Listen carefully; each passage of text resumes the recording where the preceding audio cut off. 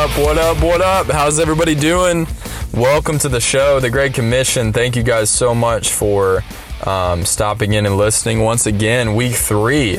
We are making a habit of this show. This is nice. I'm excited. For those who have never joined the podcast, my name's Ryan Abone, and this show is called The Great Commission. I am super excited that you decided to join in and listen. I'll just do a quick recap of the last 2 weeks of what we've briefly discussed so far.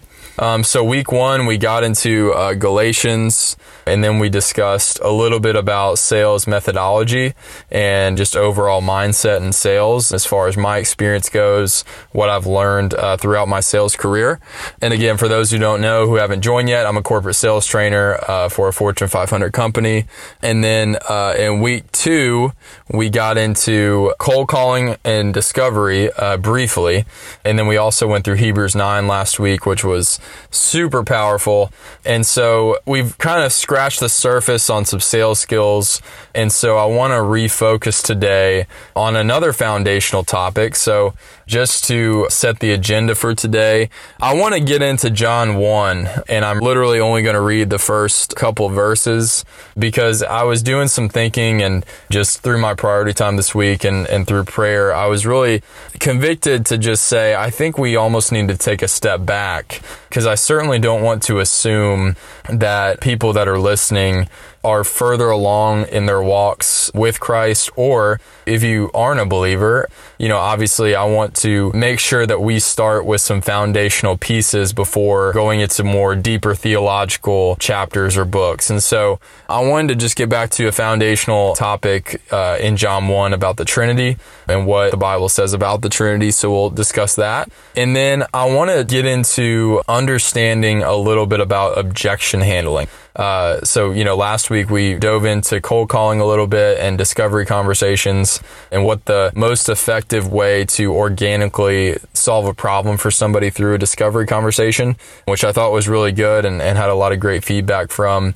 We can take this one step at a time, and there's just so many skills to learn. And so, I want this to be a conversation. I certainly don't want this to seem like it's a training, even though I do that every day in my job. This is made to be a conversation. And so I want to discuss objections today for the sales topic. So we'll go ahead and get into John 1.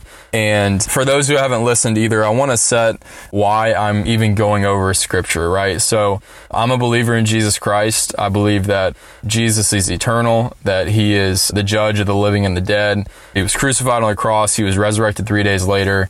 And so he took the punishment for you and for me so that we could have eternal life in him.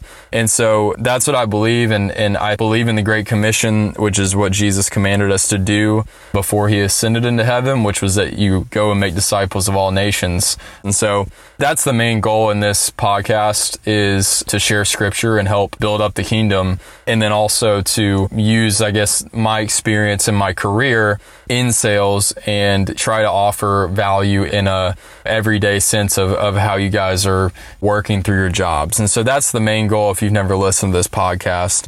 But that being said, we're going to get into John 1.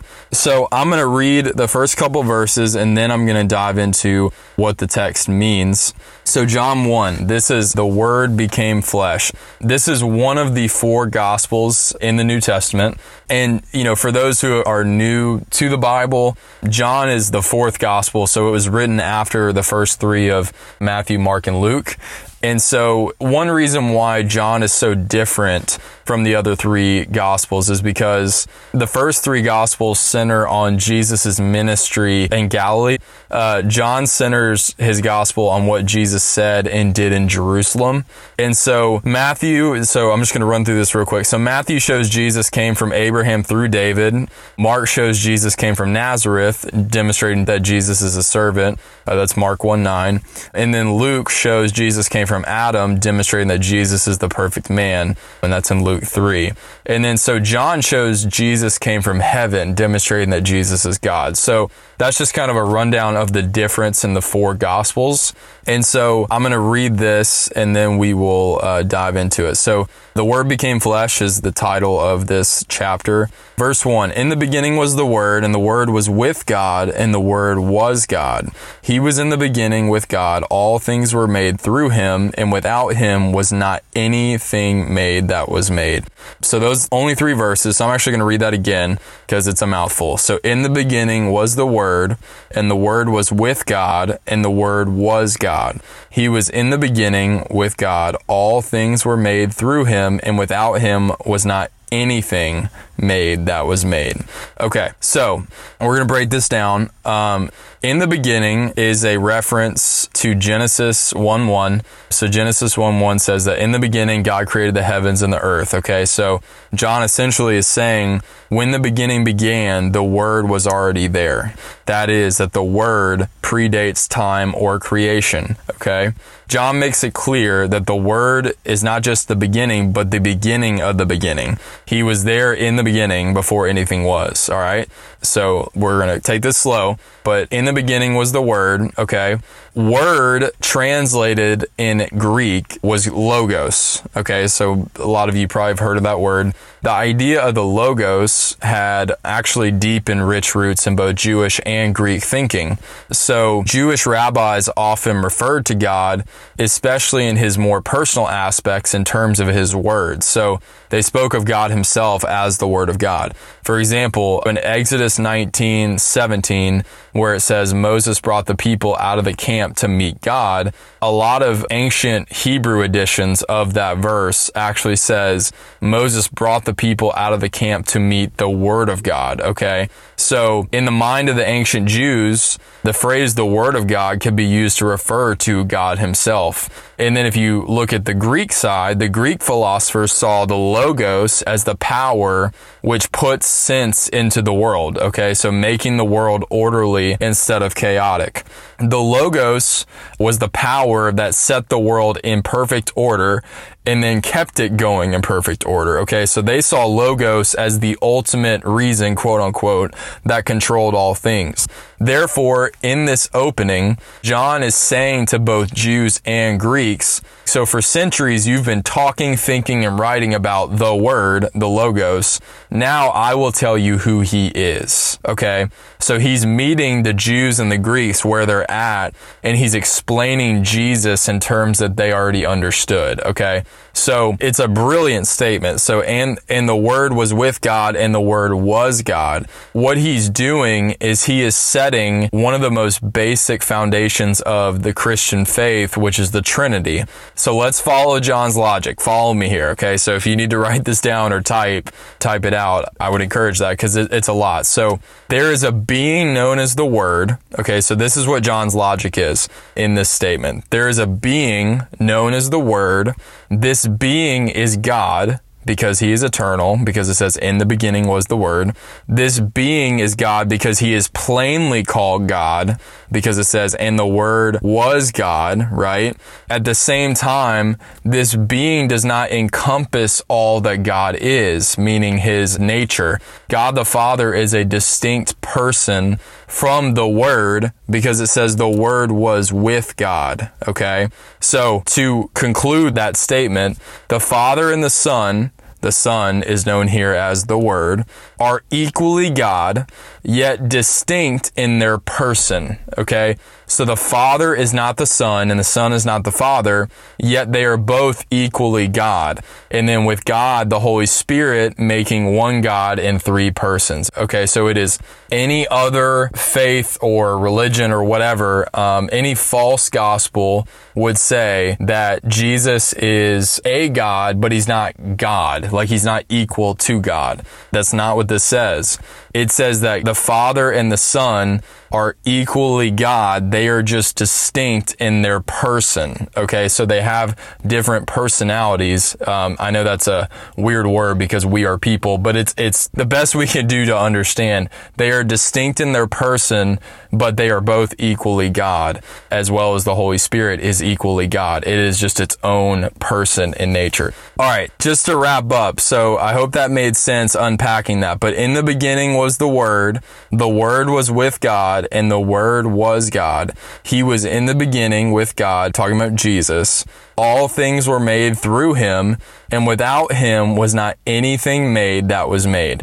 So John is boldly speaking about the incarnate Word, which literally means Jesus is eternal, he is pre-existent, and he is the one-of-a-kind Son of the Father who is himself God, okay? So it's a lot to understand, right? It's a mouthful, but I don't ever want to assume that there aren't obviously new Christians or people that aren't believers right now, right? Who are listening to this. And so I do think it's important to help people understand what the Word of God says, but especially foundational things, which the Trinity is considered a foundational doctrine of Christianity. So I hope I didn't butcher that. I hope that was easy to follow. It is a lot to break down. So what's crazy and what I love about the Word is literally it's 3 verses, and we can talk about it for 30 minutes probably if we wanted to. So that was really fun. I hope that was helpful to any of you who are new Christians, or maybe who are not believers, who are curious about Christianity. But we will now transition into the sales topic, and it's objection handling. All right. So I've heard a lot of different discussions around objection handling. What are the best practices? What's the best little acronym, right? I think the best way to handle objections and the best way to position yourself to be able to strategically handle them is a couple things. Okay. So first, it's important to know you're not going to be able to convince the person to change everything they're doing, or that their way is stupid, or, they have it all wrong. Like, you're not going to be able to convince all of that to them on your objection response. Okay. It's important to know that. A lot of people, I think, and we all fall into it. I've done it before too. We want to solve whatever they're objecting to so quickly. And so we tend to just give them this long-winded response about why what they're saying is not valid. Okay. That's the worst way to approach it, because you need to validate what they're saying and acknowledge that their objection is, it is valid, right? I'm calling you out of the blue. I'm trying to introduce something. Okay. I'm expecting you to have something, but I'm expecting you to give me some sort of pushback. Okay. So important to understand, you're not going to solve, whatever it is that you're trying to get across to them with their objection on your response to that objection. Okay. So you're most likely going to solve it later down the road anyway. So knowing that, that's a first point to understand. Secondly, so I'll just tell you a mindset that worked for me. I always treated cold calling or any conversation, any meeting, essentially like a law case. Okay, and let me explain what I mean. So a lot of sales, if you think about it, is you are providing evidence to somebody to convince them of something, right? That's what sales is at the end of the day. You're convincing them to buy what you have, right? Well, in order to do that, you have to be able to show them a lot of evidence and a lot of data and a lot of, features or demonstrations or whatever. You're going to have to show them evidence of why they need your product, right? Well, I take that same approach to conversations, and especially when I get objections. So it is on us to prove why our product is relevant and important for them to have. However, I actually switch that when I get an objection. So if somebody says, oh, yeah, we already have a vendor in place for that process. We already have a vendor for that. Well, in my mind, what happens is, okay, now my mindset has shifted. It's not up to me to convince them why their objection is stupid or why my product actually is better than what they currently have in their current vendor, right? My mindset has switched to now it's on them to prove to me why their vendor is better. So notice, don't miss that. It starts out when I first am talking to somebody, I'm sort of saying, hey, I saw you do this, we do this. I want to set up time to discuss this. How do you guys do that today? Right? And they say something along the lines of, oh yeah, no, I don't think we need to do that. We already have a partnership in place with this vendor. Okay. So Now that they are challenging me, saying, oh no, we already have something in place, we're good. Now the ownership of the evidence has now switched to them. Okay, so in this point in the conversation right now, it's not me proving to them why they need to listen to me. It's them proving to me why their vendor is better. That's my mindset, and that's what I think of when I think of objection handling. They're challenging me. Therefore, now it's on them to prove why what they have is better than what I have for them. So I hope you're tracking with me, but essentially, it is important to understand that when somebody objects to something, there are a lot of reasons why they might object to it. And so I'm going to go through a few of these. First, let's just give a definition of what an objection is. It's an expression or feeling of disapproval, right? Opposition. So an adjective for an objection would be to protest. They're protesting what you're saying. Here's what I like to do. I like to break down external objections and internal objections. So examples of external objections, meaning it's something outside of themselves for the reason why they're objecting, okay? So examples of this would be, let's say their company just purchased something similar to what we're trying to sell. That's an external reason. They have zero additional budget, okay? That's not really in their control. They aren't even the correct person to talk to about what you're trying to sell them, right? That's something outside of themselves. They truly have a busy schedule, right? That, we sort of can control our schedule, but a lot of times we can't, especially the higher level you go. Let's say they're new to the role, right? You could argue that's sort of internal as well, but they're trying to figure out, the ins and outs of their role and what their, everyday job looks like. So they're not really in the mindset to look at something new. Let's say they just got a new boss or they got a new head of their department, right? So a lot of things externally have changed around them. Their organization just changed structurally, meaning, not only did they have a new boss, but their teams have switched up and they have different responsibilities. So there's a lot of reasons why externally within a company, somebody might say no to even approaching or learning about a new idea or a new product, okay? So now, internally, why would somebody object? Well, let's say there's a little insecurity there because maybe they're the person that bought their current product that they have or decided to go with their current vendor or whatever. They're the ones responsible, so maybe they're a little insecure and they don't want to even approach looking at something else because they're like, well, nothing's better than what I've come up with, right? So they're a little insecure about it. Or I guess you would call that pride. Let's say another reason would be they don't even understand what it is you're talking about when you say, your elevator pitch, or they don't even know what you're offering, right? Or let's say they just, most likely this is the scenario, they don't want to understand what it is you're offering. So those are all internal objections, but it's important to note there's so many of these because there is a lot of reasons why people object to new ideas. And so here's a good framework, okay? So when I hear an objection, I want to acknowledge what they said. I want to clarify their words and make sure that I understand what their objection is. And then I want to ask a question to take back control of the conversation. A lot of people, again, notice I didn't say anything about a value prop or anything like that to combat what they said. It's simply acknowledge and appreciate what they're sharing, you clarifying what they said, and then asking a question, okay? So we're going to do a few of these. These are typical objections that you would hear in any industry, okay?